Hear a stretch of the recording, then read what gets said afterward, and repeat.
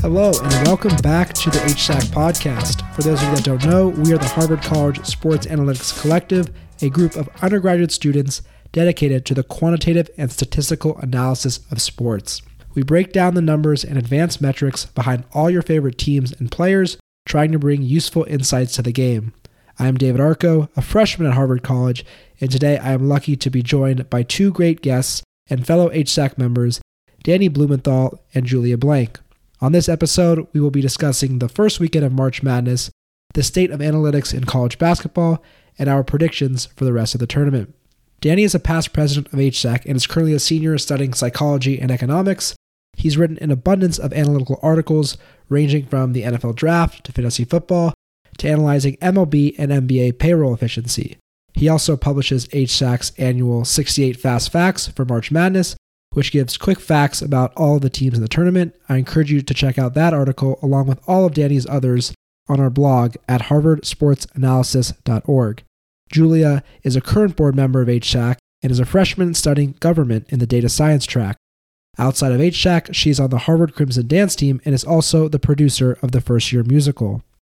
So it's great, to have March Madness back after the tournament was canceled last year due to the COVID-19 pandemic. The canceling of the 2020 NCAA tournament was kind of the first sign of what was to come in the world of sports and, more importantly, in the world abroad. It's hard to remember that was the very beginning, but here we are a year later with some similar teams, but also many new faces. This year, there was a notable absence of traditional blue bloods like Duke and Kentucky. There was also a lot more early round upsets. In case you forgot all of them, here's a rapid-fire list of the big ones. Number 15 seed Oral Roberts defeated Ohio State. A 2 seed North Texas, a 13 seed, defeated Purdue. A 4, Abilene Christian, a 14, defeated Texas. A 3, Ohio, a 13, defeated Virginia. A 4, Syracuse, an 11, defeated West Virginia. A 3, Oregon, a 7, defeated Iowa. A 2, and of course, Loyola Chicago, an 8 seed, defeated Illinois, a number 1 seed.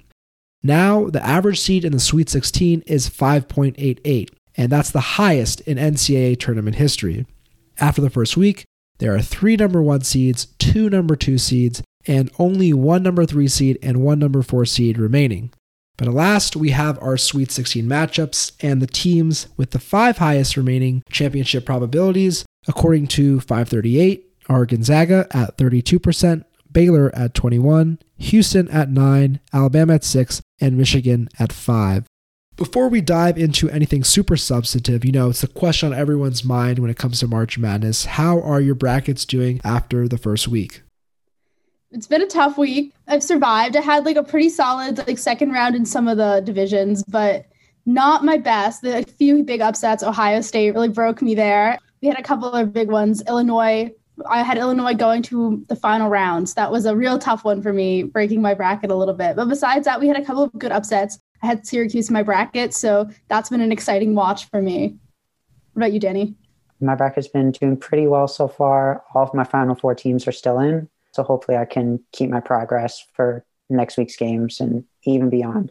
Like Julia said, I'm a big Syracuse basketball fan, so I definitely had them going through. So excited to see Buddy Boeheim and the squad keep going strong.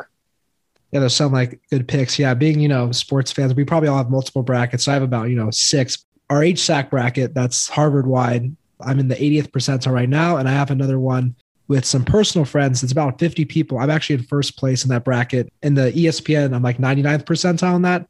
And in both of those brackets, I picked Baylor. So if Baylor ends up winning, I should be in pretty good position. So we'll see if that comes true. But yeah, that leads into kind of my next question, which is, for future years, since this year's already over, we can't, change our brackets. What is an optimal bracket strategy for someone to adopt? Should you pick favorites? Should you pick a lot of upsets? Where do you want to go for upsets and go for variance? And what are the important rounds to get right when it comes to making a bracket? I tend to be pretty traditional with the rankings, especially in football. It's pretty consistent. But when you're doing college basketball, I realized this single knockout round strategy, it leans a lot more on the upsets, and you really need to not be a quote unquote ranking addict. And so I've definitely had to, and would highly suggest, expanding and putting a few key upsets, especially in your round 1 and 2 picks. I have a feeling that as we go on, it'll get a little more consistent. That may be a hot take, But I do think in the earlier rounds, it's important to have a few key upsets. And I think that's probably what I'm going to be focusing on in coming years. Building off of what Julia said, in addition to having a couple upsets in the opening rounds, it's also really important to pick your top team. The champion is worth the most points. It makes the biggest difference. And if you don't pick the right champion, chances are you're probably not going to win your pool. So spending some time and making sure you pick the right champion is really crucial. And then big picture, another important thing to consider in terms of the optimal bracket strategy is considering the size of the pool and your goals. If you're in a big pool, chances are that a big portion of people are probably going to pick the number one seed to win it all. And so if you want to win the pool, it's probably worthwhile to choose a team that might have lower odds to win, but no one is thinking of them to win it all. So potentially a 2 seed or maybe even one of the lower ranked 1 seeds. And doing so will enable you, if that team ends up winning it all, chances are you won't have to split your pick with anyone else and you'll be ahead of the pack. And then alternatively, if you're more interested in just not finishing at the bottom of your pool, then it's better to opt for the favorites, better to pick probably the number 1 overall seed.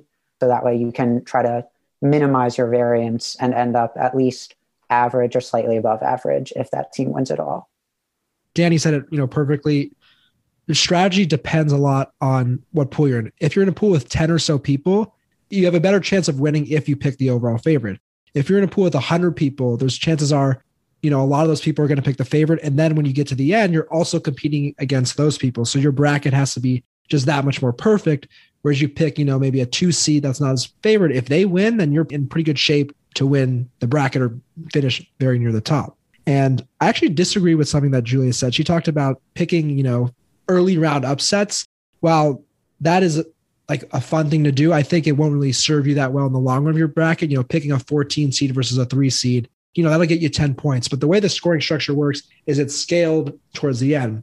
So picking that will just kind of look good in the short term, but in the long run, it's more about those Elite 8, kind of picking a dark horse into the Final 4. Maybe it's a 3 versus 6 matchup, a 2 versus 3, a 1 versus 4.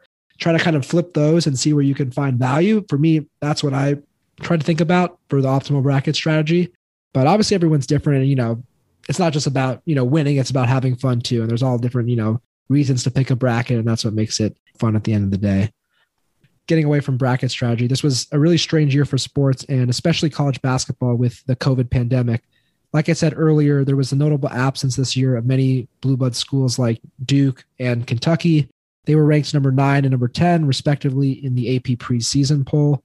And for historical, because it's always good to compare things, to history, Kentucky has only missed the tournament 2 times since 1992, and the Blue Devils have only missed the tournament once since 1984. So do you guys think that COVID-19 was the cause of these struggles for these normally dominant blue blood schools, or is it just underperformance? I think that it wasn't COVID-19, but there was COVID-19 effects, especially for these kind of, Duke and Kentucky schools, is the shortened season. They have a lot of freshmen, and for them, they have much steeper learning curve as they get into college basketball. They're playing against other people that are older than them, bigger than them. So they need those beginning of the season, out of conference games to kind of gear up for the season. And that was really lacking this year. Kentucky, I looked at their schedule. They lost 5 of their 6 first games. And when it's a 25 game season, that's going to kind of put you at a huge handicap. Duke, another COVID effect. They were forced to withdraw from the ACC tournament in the quarterfinals after a positive COVID test. Who knows if they would have won the tournament, but they never had the opportunity to prove it. This tournament is interesting in that they're missing these teams, but I think that personally, I'm biased. I think, Duke and Kentucky are better than more than half the schools in the tournament right now, and they would probably do decently well in the tournament if they had gotten in. But I think justifiably so, they are not in the tournament because they don't have the resume to prove it. It's good to kind of get a refresher and have the opportunity for new schools that aren't, traditional powerhouses to prove themselves and make a deep run in the tournament. So yeah, it's kind of a nice refresher that we're seeing some new faces in the tournament. I definitely agree with what you've been saying, David. I think particularly in the case of freshmen, COVID-19 made a difference. The 2 schools you mentioned, both ranked in the bottom 10 in terms of experience this year, according to barttorvik.com. And the least experienced team remaining in the tournament is UCLA, and they ranked 71st in terms of least experience. So it definitely seems as though the more experienced teams are the ones hanging around in the tournament. However, one thing to think about is that even for these schools that rely on one and done freshmen, both Duke and Kentucky had a relatively down year in terms of their recruiting classes. Some of the top recruits are now going to the G League, and even the ones who didn't go to the G League have gone on to other non-traditional powerhouse schools. So Cade Cunningham went to Oklahoma State, Scotty Barnes went to Florida State. Even some of the other top players didn't necessarily go to typical powerhouse schools. So while COVID certainly played a difference and has caused some of the Blue Bloods to struggle, they might have been struggling this year, or at least had a relative down year, even without COVID. Yeah, I know I'm a big Duke fan. In the case of Duke, when they were trying to make sort of like a last push, they obviously had a positive COVID diagnosis, which led them to be missing the ACC tournament. But also Jalen Johnson, one of their star freshmen, decided to leave the team to focus and train on the NBA draft. And so because of that, I think they lost a lot of their manpower and momentum, giving them almost no shot to put a last season push. So because of this, do you guys think that this is an asterisk next to this year's championship, or is it totally safe? I mean, I wouldn't say there's an asterisk. I think as we learned through the pandemic in general, you have to do the best with what you've been handed and given. And that's exactly what these teams in this sort of year's March Madness have done. Are there certainly different circumstances than usual? Yeah, definitely. But if anything, I think these teams should be rewarded for their ability to be so flexible and really take what the season has thrown at them. I think there's so many variables. And so I think rather than saying there's an asterisk next to this year's winners, I think you just count this year out as an anomaly for those who didn't make it in the year, but not necessarily count it out and count it against anyone who did really well. Yeah, I also agree. I don't think there's an asterisk next to the champion, I would say. Other sports leagues have done their seasons and they've had their champions. And in most cases, we've seen kind of that the favorite has won in most sports. The NBA, the Lakers won. In baseball, the Dodgers won. And in hockey, the Lightning won. In NCAA football, Alabama won. But we're kind of seeing a different effect in the tournament so far with a lot of upsets more than usual. I heard this on the 538's Hot Takedown podcast actually yesterday, so credit to them. But they said that 31 out of 47 favorites in the first two rounds won, according to ELO, not according to seed. So according to team strength, not according to seeding. So that's about 66% of the favorites won. And that's the lowest winning percentage for favorites in the first two rounds, dating back to 1985 when the tournament was expanded to 64 teams. So we're kind of seeing the opposite effect in college basketball, where there's a lot more upsets. I'll be curious to see if that keeps continuing on into the rest of the tournament. But yeah, I would not put an asterisk next to the champion, but maybe something like if Gonzaga went undefeated, I would pretty much put an asterisk next to that, given the limited, out of conference play. But yeah, in terms of the champion, it's totally legitimate. Kind of now getting into more of the weeds about how college basketball works. And, it's interesting that it's different from other professional sports in that not all teams get to play each other. That was especially this true, with limited out of conference play. You couldn't see, the top schools from different conferences play each other. And, that's important when deciding how to rank and, seed different teams for the tournament. For example, Illinois was 24-7 and Loyola Chicago was 26-4. Yet Illinois got a number 1 seed and Loyola Chicago got a number 8 seed. Obviously, we know that these two schools are in different conferences and have different schedules. Illinois is in the Big Ten, Loyola Chicago is in the Missouri Valley. But how do we quantify these differences between the two teams? A website I really like to use is KenPom. It's kind of a very well-known website for college basketball ratings. I call it the Bible for college basketball advanced analytics. Could you give any insight into how these advanced metrics are made? So KenPom, big picture in terms of offensive metrics, looking at points scored per 100 possessions, and then on defense, points allowed per 100 possessions, and then adjustments are made based on how far above or below the national average the team ranks on those metrics. I think something they do in terms of comparing teams and really adjusting for these really difficult schedules is they basically use this additive model in terms of analyzing teams. So it would basically, with these rankings, it would take the overall D1 average of a certain team and see how far above or below the average it is. And from there, they would use how far above the average it is of Team A's offense and add that to, let's say, Team B's defense. And through there, they would ultimately add these two percentages together. And you could ultimately figure out how high like TNA's offensive efficiency is in terms of where they rank and adjust it for schedules. When you're filling out your bracket next year, I would look to KenPom. It's a great resource to kind of see which teams are overinflated with their seed and which teams are underinflated. So that gets into another specific interesting thing about college basketball and specifically the March Madness tournament. What makes it so compelling compared to other professional, sporting playoffs is obviously the potential for upsets. First of all, it's a much bigger field. There's 68 teams in March Madness compared to, 16 or so for other professional sports. So you're going to get a lot more Cinderella stories like we're seeing this year with Oral Roberts. I think most importantly, from like a statistics standpoint, what contributes to these upsets is the fact that it's just one single game. And where in other professional sports, you have a series of 5 or 7 games, the best team is going to win. If you have enough games, they're going to win the majority of the times. If Ohio State had played Oral Roberts in a best of 7, Oral Roberts would not advance. I'm sorry. It'd probably be 5 games after Oral Roberts wins the first. But I don't know how you guys feel about that. We'll get into that game a little bit more later. But I'm a tennis player, so I think that makes it, really interesting. The bracket setup of March Madness. Building a good basketball team is a little bit different from building a team that's good for the tournament format. So I know, Danny, that you recently wrote an article about how important it is to have a balanced team on both the offense and the defense. For both of you guys, what do you think makes a team well-positioned to be successful in the NCAA tournament? As you mentioned, David, we recently looked at teams with balance in terms of whether they were exceptional on one end of the floor, either offense or defense, or whether they were just pretty good on both offense and defense. And we found that teams that were balanced and pretty good on both offense and defense exceeded their seeds' expectations more often than teams that were really, really good on one end of the floor and not so good on the other. And I think that's been borne out in this tournament. Ohio State and Iowa were both really imbalanced teams. Iowa ranking number 2 on offense, but 50th on defense in terms of their KenPom ranking. They got knocked out in the second round in a shootout against Oregon.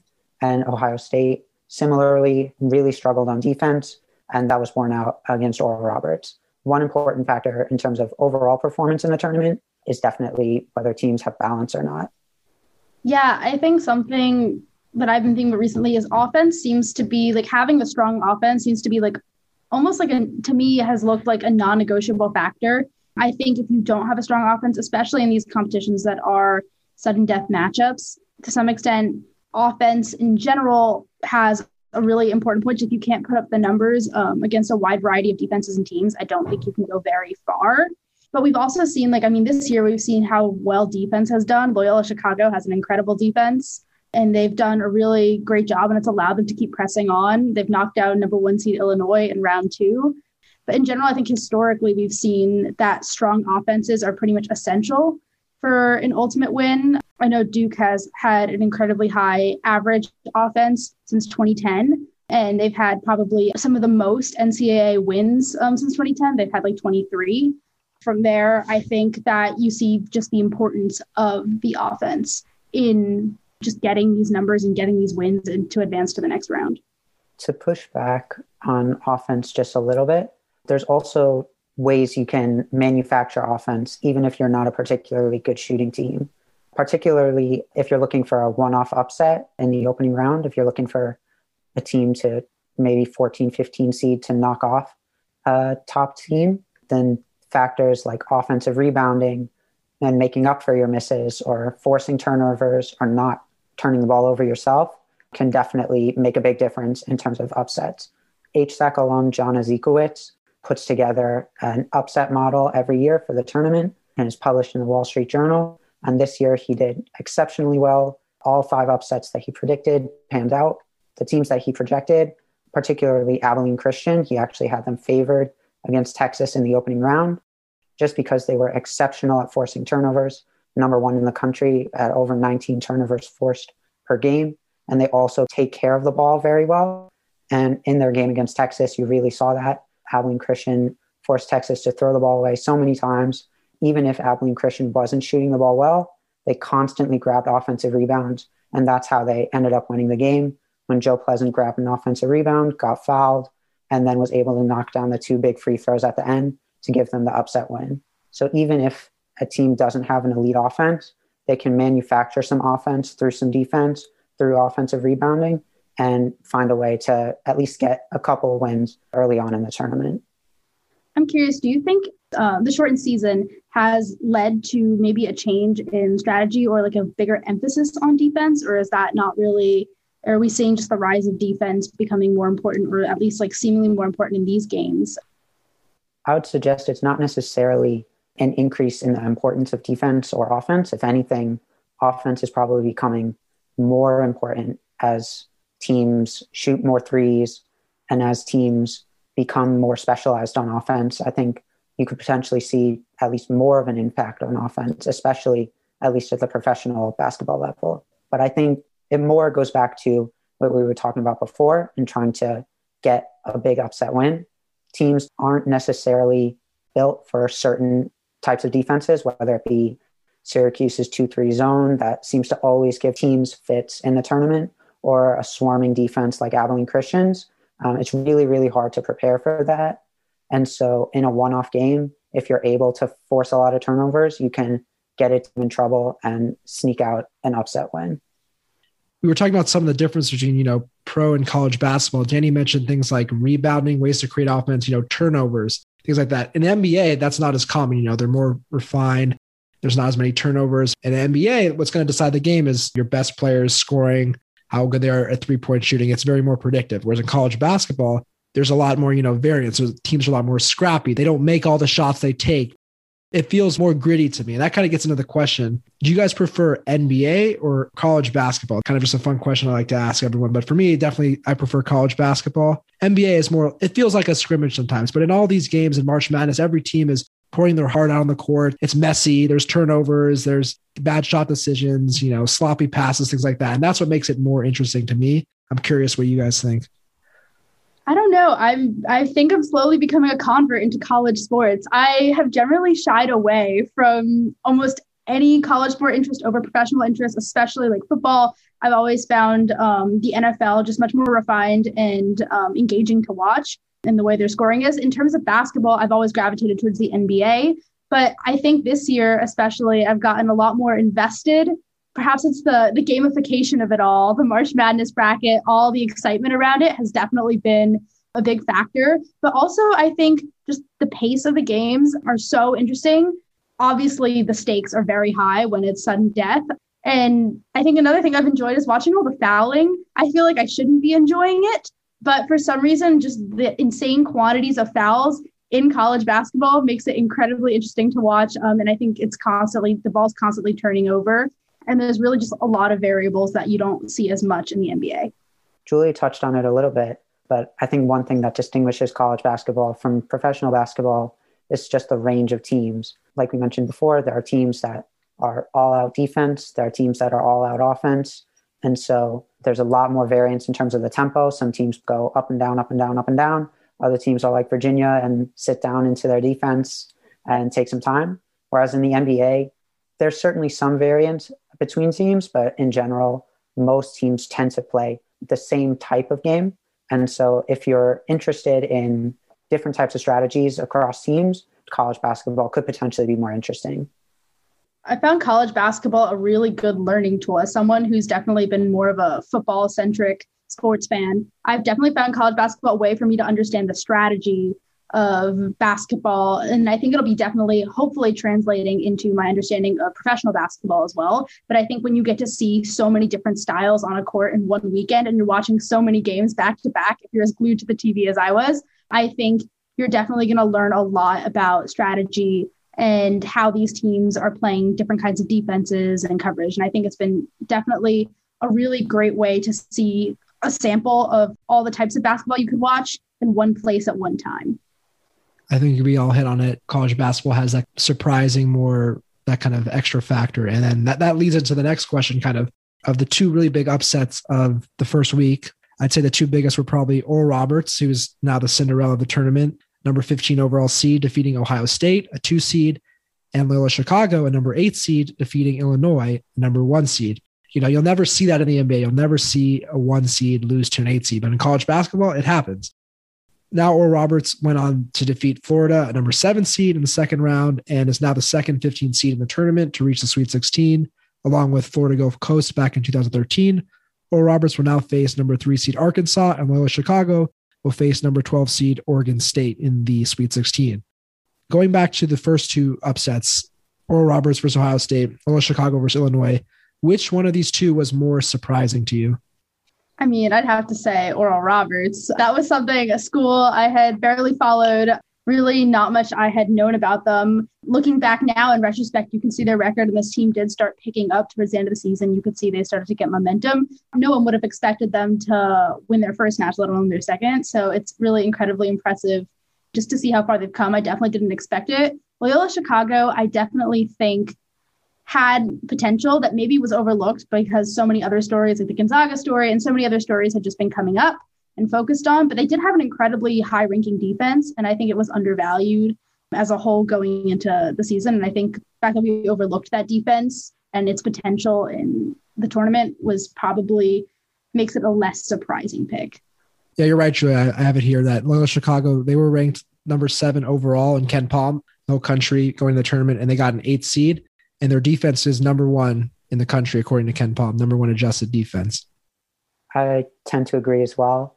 Loyola Chicago, while certainly a great story, we had seen their Cinderella run a couple of years ago when they made it all the way to the Final Four, and they brought back a couple of seniors from that Final Four run, led by Cameron Krutwig. One factor that really makes a difference in the tournament is having players with tournament experience already. While Illinois was certainly a great team, they didn't have as much experience, and so it's not incredibly mind-blowing that they might have been able to get the win over Illinois. As you mentioned, they were underseeded and they had a lot of tournament experience. In the case of Oral Roberts, it's much more surprising. We don't see 15 seeds pull out the win over 2 seeds very often. All year long, we had a bunch of Big Ten hype trying to look at Ohio State, Michigan, all these top teams in the Big Ten, and Ohio State ended up falling flat. And so Oral Roberts not only winning their first game, but also knocking off Florida as well. I think it's pretty surprising that they have been able to make it this far. Yeah, I agree. I also would say Oral Roberts versus Ohio State, but I will, defend Oral Roberts a little bit. Even though they were ranked really low as a team, I think they were 135 in Ken Palm. Ohio State was number 11. They were the worst ranked 2 seed. Ohio State was 77th in defense, kind of showing what we were talking about earlier, having a balanced team. They were really weak in defense. This kind of made them vulnerable for an upset. But Oral Roberts also had the highest score in the country, Max Abrams. He averaged 24 points per game, and in the game against Ohio State, he had 29 points. There was also a 538 article that I read about Oral Roberts and their strategy of shooting a lot of threes in a game, which is kind of a high risk, high reward strategy. And like we were talking about, where it's just one game and if you're able to create that offense and make those threes, you can possibly get an upset. And we saw it happen. Unfortunately, I think it's the end of the road for Oral Roberts. I think they're going to lose to Arkansas, but we'll see. It'll be interesting to watch. Obviously, we talked about the Cinderellas, but what teams have impressed you so far in the tournament? I think the two polar opposites of the media darling and the Cinderella have both been relatively impressive to me so far. Gonzaga has really just done a great job. You see they're full steam ahead. They're really just winning rounds and doing what they came here to do. And I think they're definitely living up to a lot of the hype that's been put at them. I think there was a lot of pressure on them just from all aspects of the sport to really succeed this season. And I think they've done really well with handling that pressure, especially in like this style of competition. I think pressure can really get to a team. And instead, I think they've really delivered and taken it as momentum and energy instead of an expectation. Also, Oral Roberts, I just have to put it out there. It's just incredibly impressive to make it not 1 round, but 2 rounds. I was just really impressed with what they were able to do there. One other team which has impressed me has been UCLA. They started off the year kind of slow, but as the year's gone on, they've really picked up steam come tourney time, knocking off Michigan State in the first 4. And their top scorers have really picked up steam, even as their potentially best player has been out. Johnny Juzang is lighting the world on fire, and he's definitely done well. So I'm impressed with UCLA, and it should be a good game. They could very well upset Alabama in the next round.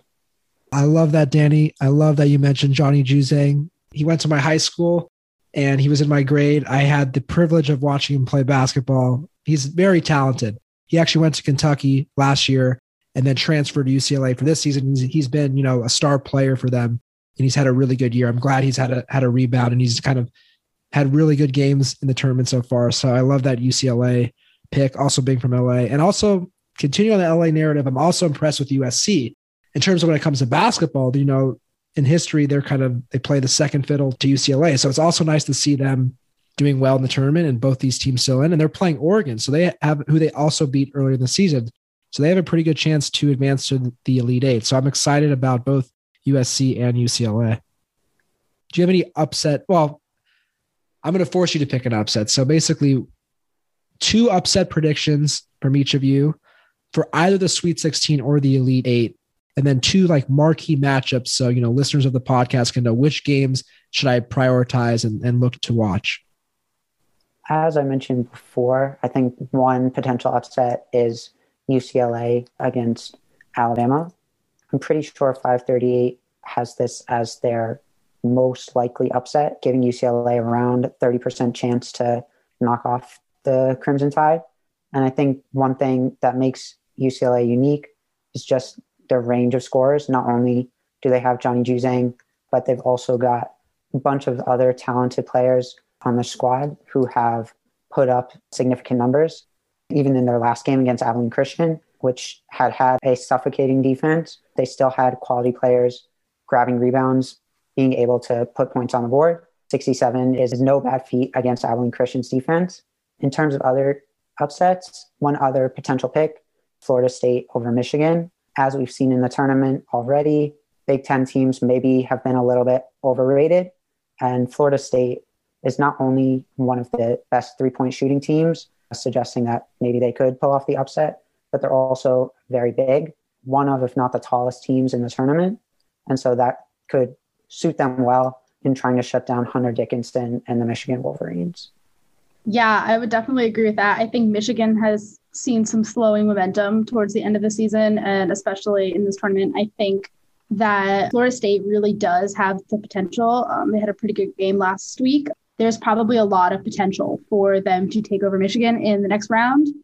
I also like UCLA's momentum as well. I think they have a really good shot. And the other one I might point out, maybe this one's a little bit controversial, but I do think Syracuse and Houston will be, if not an upset, a really interesting game to watch. I mean, Houston's doing very well right now, but I do think Syracuse shouldn't be counted out so early. My upset pick is actually going to be Alabama making it to the Final Four. So whether that's beating, you know, Michigan or Florida State, I think they are probably the strongest team in that section remaining. And I just looked it up like on 538. They have slightly the highest odds. And you can kind of simulate the matches along. So if Michigan does end up playing Alabama has a 52% chance of winning. I mean, that's basically a toss-up. So I like to have Alabama coming out. That's my one upset. And then for the other upset, I would say I also like Loyola Chicago making it to the Final Four, or Houston losing to either Syracuse or to Loyola Chicago in the next round. I think that, you know, Houston is rated actually really high. I'm going to just check right now on KenPom. I think KenPom really likes Houston. Yeah, they're number 4 in the country, according to KenPom, 7th in offense, 11th in defense. But I don't know. It's just hard for me to trust those small conference schools. I'm being a little hypocritical, trusting Loyola Chicago, not trusting them, but eating my own words. But I think Loyola Chicago is going to come out of that section. And then I think an interesting game for this weekend, we talked about some of them, maybe would be Baylor-Villanova. I think this is a pretty even matchup. It's kind of the old guard versus the new guard. Villanova has been one of like the best teams in college basketball the last, 5+ years. Baylor's kind of they've kind of broken out of the scene in the last couple of years. So kind of be interesting to watch Baylor versus Villanova, old versus new. And I think that'll be a really good game and definitely a very big test for Baylor. That's definitely the one I think I've been looking forward to. I think Villanova was the first team I ever watched in college basketball. So I am very excited to see them. I think both teams have had really high scoring games so far, and both seem to be in really good condition. I was a little nervous about Villanova going into the tournament, but they've really shown up. And I think that both teams, like, again, old guard, new guard, I think it'll be a really fun game. It'll be a lot of really good basketball. I think it'll be less scrappy than what we've seen in a lot of tournaments. Maybe that's more or less fun for you. I'm not sure. But I definitely think it'll be a really great game and just fine form basketball. The other game I think will just be fun to watch, like it's always fun to watch, is Gonzaga and Creighton. Creighton's done much better than a lot of people have expected. I had them going to Sweet 16, so I was pretty excited about where they ended up. But I think the game's going to be a really fun one. Obviously, Gonzaga always puts up points. And if you're looking for just like a big action game, I think a lot of people are going to be anxious to see how they do. They're a lot of the majority of people's top picks. They're sort of number 1 overall. And so I think that'll be a lot of people will be very invested in it. And I think Creighton will really try to rise to the challenge. I think this is the last segment of our podcast. If we were all chosen to pick a winner, we would probably mostly say Gonzaga. So this will make it a little more interesting. This will be a college basketball kind of draft of the winners. So basically, to explain it to the listeners, we have 16 teams left, and we're each going to get a chance to pick one of the 16 teams in kind of a draft-like order, and we'll end up seeing who picked the champion. So I have a random number generator here, and I'm going to assign each of us a number and generate the draft from there. Spinning it now. All right, so Danny is the first pick. I have the second. Sorry, Julia. So Danny, with the first overall pick in the March Madness Survivor pool, who are you going to take? I think I'm going to go with Gonzaga. They were the best team in the country heading into the tournament. They've got a fairly easy path, knock on wood, for the next couple rounds compared to some of the other matchups that are still left. Florida State is probably a better opponent than Creighton is. In addition, their 2 seed has already been knocked out. Iowa is gone. That was potentially Gonzaga's biggest opponent heading into the tournament. Their 3 seed is out as well. Kansas has been eliminated. So potentially Gonzaga has a fairly easy route to at least the Final Four, if not farther. So in addition to being the best team during the regular season, they've got a fairly easy path. So I'll take them number 1. That's a pretty sound pick. That's what I would have done. But I will take Baylor with the second pick. I'm not just going chalk here, but I also picked them in a majority of my brackets. So also hoping for that. I just looked up 538. They have a 21% chance of winning. That's second highest after Gonzaga 32. So I'm going to take Baylor with the second pick. Okay. So for the third pick, I think I will go with Alabama. I'm thinking if it's not going to be Gonzaga or Baylor, it's probably going to come from the East. And I think Alabama really has a good shot. If they can pass UCLA, I think their path is pretty clear. I don't think Michigan would win against Alabama if we put them in a matchup. I think if Gonzaga were to not make the Final Four, Alabama has a really good shot. And now you get to pick again because we're going flipped. Again, lucky me. I would say my next pick might be probably Villanova. I think, again, in sort of looking at the matchups, if they're able to take down Baylor, I think whoever gets put up between Loyola and Houston, I think that they'd have a really good shot after facing such strong opponents. I think Villanova could beat Arkansas, and I think they are an established team, and so I really think they can make it far. So, I mean, there's still a 1 seed left on the board. Michigan, I'm going to take Michigan. I think they're the second favorite team to come out of that region, and they do have a tough schedule. I'm looking at 538 right now, and kind of their chance of winning the tournament is 5%. But then if they get through Florida State, it goes up to about 10%. So it's kind of a lot of that is hinging on that game. And hopefully I think they're able to win. They've performed pretty well in the tournament so far. I think Michigan, people might be too much like discounting how good they are. So I'm going to take Michigan with the second pick. Next up, I'll grab Houston. As we mentioned before, they were one of the top teams entering the tournament. As good as Syracuse is, Houston has an 8 seed, an 11 seed, and a 12 seed left in their region. Again, trying to look at their path, it's fairly easy. There's no super talented team, no top seed left in their way. So at least until the Final Four, Houston is looking pretty good. And even in the Final Four, they would have to potentially face Baylor, who, while certainly talented, is probably not as strong as Gonzaga in terms of number 1 seeds. So I think Houston, of the teams left, is probably the best on the board. And then for my second pick, I'll probably go with USC. While Gonzaga is certainly talented, I'm really impressed with the Mobley brothers. USC is outstanding on the glass. In their last game against Kansas, they really showed that they could shoot the 3 as well. And should something crazy happen and Gonzaga goes down, as we've mentioned, the East is potentially the weakest region. And so USC, should they beat Oregon where they're favored, and should Gonzaga go down, USC would probably have the easiest path to the championship game in their Final Four matchup. Actually did see the Mobley brothers get to play in person against from a SoCal high school. They're very, very good. Johnny was also there. So lots of basketball stars. I would say, living in LA, you must have the most interesting high school basketball experience in the country. Oh yeah, there's lots of stories there. I mean, but yeah, I mean, Johnny Juzang, I don't know if you know, Cassius Stanley was in the dunk contest this year. He went to my school, then transferred to Sierra Canyon, which is another basketball powerhouse. We played them last year. LeBron James' son is on that team, and LeBron James was at that game. I was there. LeBron was there. Drake was there. Yeah, so there's lots of fun stories with our high school basketball team. But yeah, so now with my pick, I'm deciding between Arkansas and Loyola Chicago, but I'm going to take Arkansas. My roommate is from Little Rock, and he's a big Arkansas fan. I hear all the games, and I watch them with him. I really like Arkansas. They've had some close games, but they've kind of been tested. So that's kind of a good sign. They've also got this really good freshman. Moses Moody. He's a freshman, and he was the SEC Freshman of the Year. He's going to be probably a top 10 pick. He's really, really good. So I'll take Arkansas. Okay, then I think for my pick to match you, I think I'm going to take Loyola Chicago.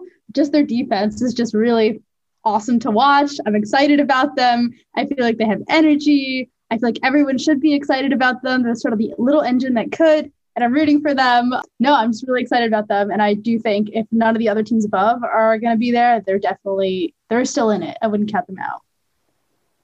All right, thank you for leaving UCLA. I will take UCLA and Johnny. And yeah, I'll reach for that one, but I like UCLA. That's a fan pick. Hold up for a second. Oh, did I skip? Yeah, I skipped. Rude. Oh, yeah. You only went one skip. My bad. Thanks, David. I have to break your heart a little bit, and I think I have to take UCLA. I'm sorry, David. I really have to take him. I know your classmates in it, but alas, I do think they have a really good shot. If they can take their next matchup, I wouldn't count them out for making it to the Final Four. But Michigan might be tough, but I still think they could do it if they win the next one. But the next one's going to be their biggest challenge, I think. Yeah. I got to rethink my pick. Let's see. Okay. I will take Florida State. Basically, 538. Michigan has 53% chance. Florida State has 47. So that's pretty much a toss-up. So I'll take Florida State with the next pick. So to go next, I think I'll go with Syracuse. I've been really impressed with their hot shooting to start off the tournament. Buddy Boeheim has been quite impressive, knocking down threes. Even when he was cold at the beginning of the game, he turned right on and got hot later on. Not only does Syracuse potentially, obviously, have a talented team, great coaching as well, but their 2-3 zone really hard to defeat, especially in a one-off game. And while Houston will have a little bit more time to prep for Syracuse with the gap between weekends, should Syracuse knock off Houston, again, with potentially Loyola or Oregon State in the next round, Syracuse could have an easier path, at least compared to potentially playing a top seed like Gonzaga or Baylor. Next up, I'll take Oregon. Of the teams left, I think they're probably the best one on the board. As good as USC is, they're at least not as good as Gonzaga, and potentially Loyola Chicago, or at least Houston, is probably better than USC. So Oregon, not only do they at least have a decent path to winning their next game, but they're also probably the best team on the board. Their offense is lights out. As we saw against Iowa, they put up 95 points. They can shoot the ball really well. They have the potential for an upset and could go on a long run, which I don't necessarily see. As good as Oregon State and Creighton and Oral Roberts have been, it's tough to sustain that momentum for so long and pull off a big upset. Yeah, I'm going to go stay within the same state. I'm going to choose Oregon State, even though Creighton is a 5 seed. And I've just looked at Ken Palm. Creighton is number 19 overall in the country. Oregon State is 50. So I'm kind of going against the analytics on this one, but they might have maybe an easier road to it. You know, Oregon has to go through USC and then potentially Gonzaga. So I'm mainly picking them being hot at the moment. They've done well. They won the Pac-12 tournament and having a potentially easier path. So I'll take Oregon State. Yeah, I'll take Creighton. I've been actually very invested in Creighton from the start of this tournament. I think their road must come to an end this week. But if it doesn't come to an end this week, I think they're gonna be really hot. And I think if they can pass through Gonzaga, their path on the left side of this bracket is pretty nice. I think if they can pass through Gonzaga, that's really just a great test of the team's ability to prepare for a team, because they do have this week. So I think they could go far if they do pass Gonzaga. But then again, I think they're the biggest gatekeepers. So we shall see. And that wraps up our draft. The lonely Oral Roberts did not get picked, but that's fair. There will be the people's team. So this is everybody's Cinderella. Everybody wants Oral Roberts to win. We all can pick Oral Roberts. They've been doubted all tournament, and so the fact that they're being doubted now, they'll just prove us all wrong again. They thrive on doubt. It's what they eat for breakfast. They would be making history if the first 15 seed to advance to the Elite Eight if they won. But yeah, well, I think that should wrap up our episode on the first weekend of March Madness. We did a pretty thorough deep dive talking about brackets, bracket strategy, blue bloods, newcomers, the state of analytics in college basketball, and our predictions for the rest of the tournament. Again, thanks to Danny and Julia for joining me today. You can find Danny's March Madness articles along with all of his others on our website at harvardsportsanalysis.org. If you have any questions or would like to get in contact, please check out our website or follow us on Twitter at Harvard_sports. Hope you enjoyed this episode on March Madness, and we'll be back soon. Enjoy the games this weekend.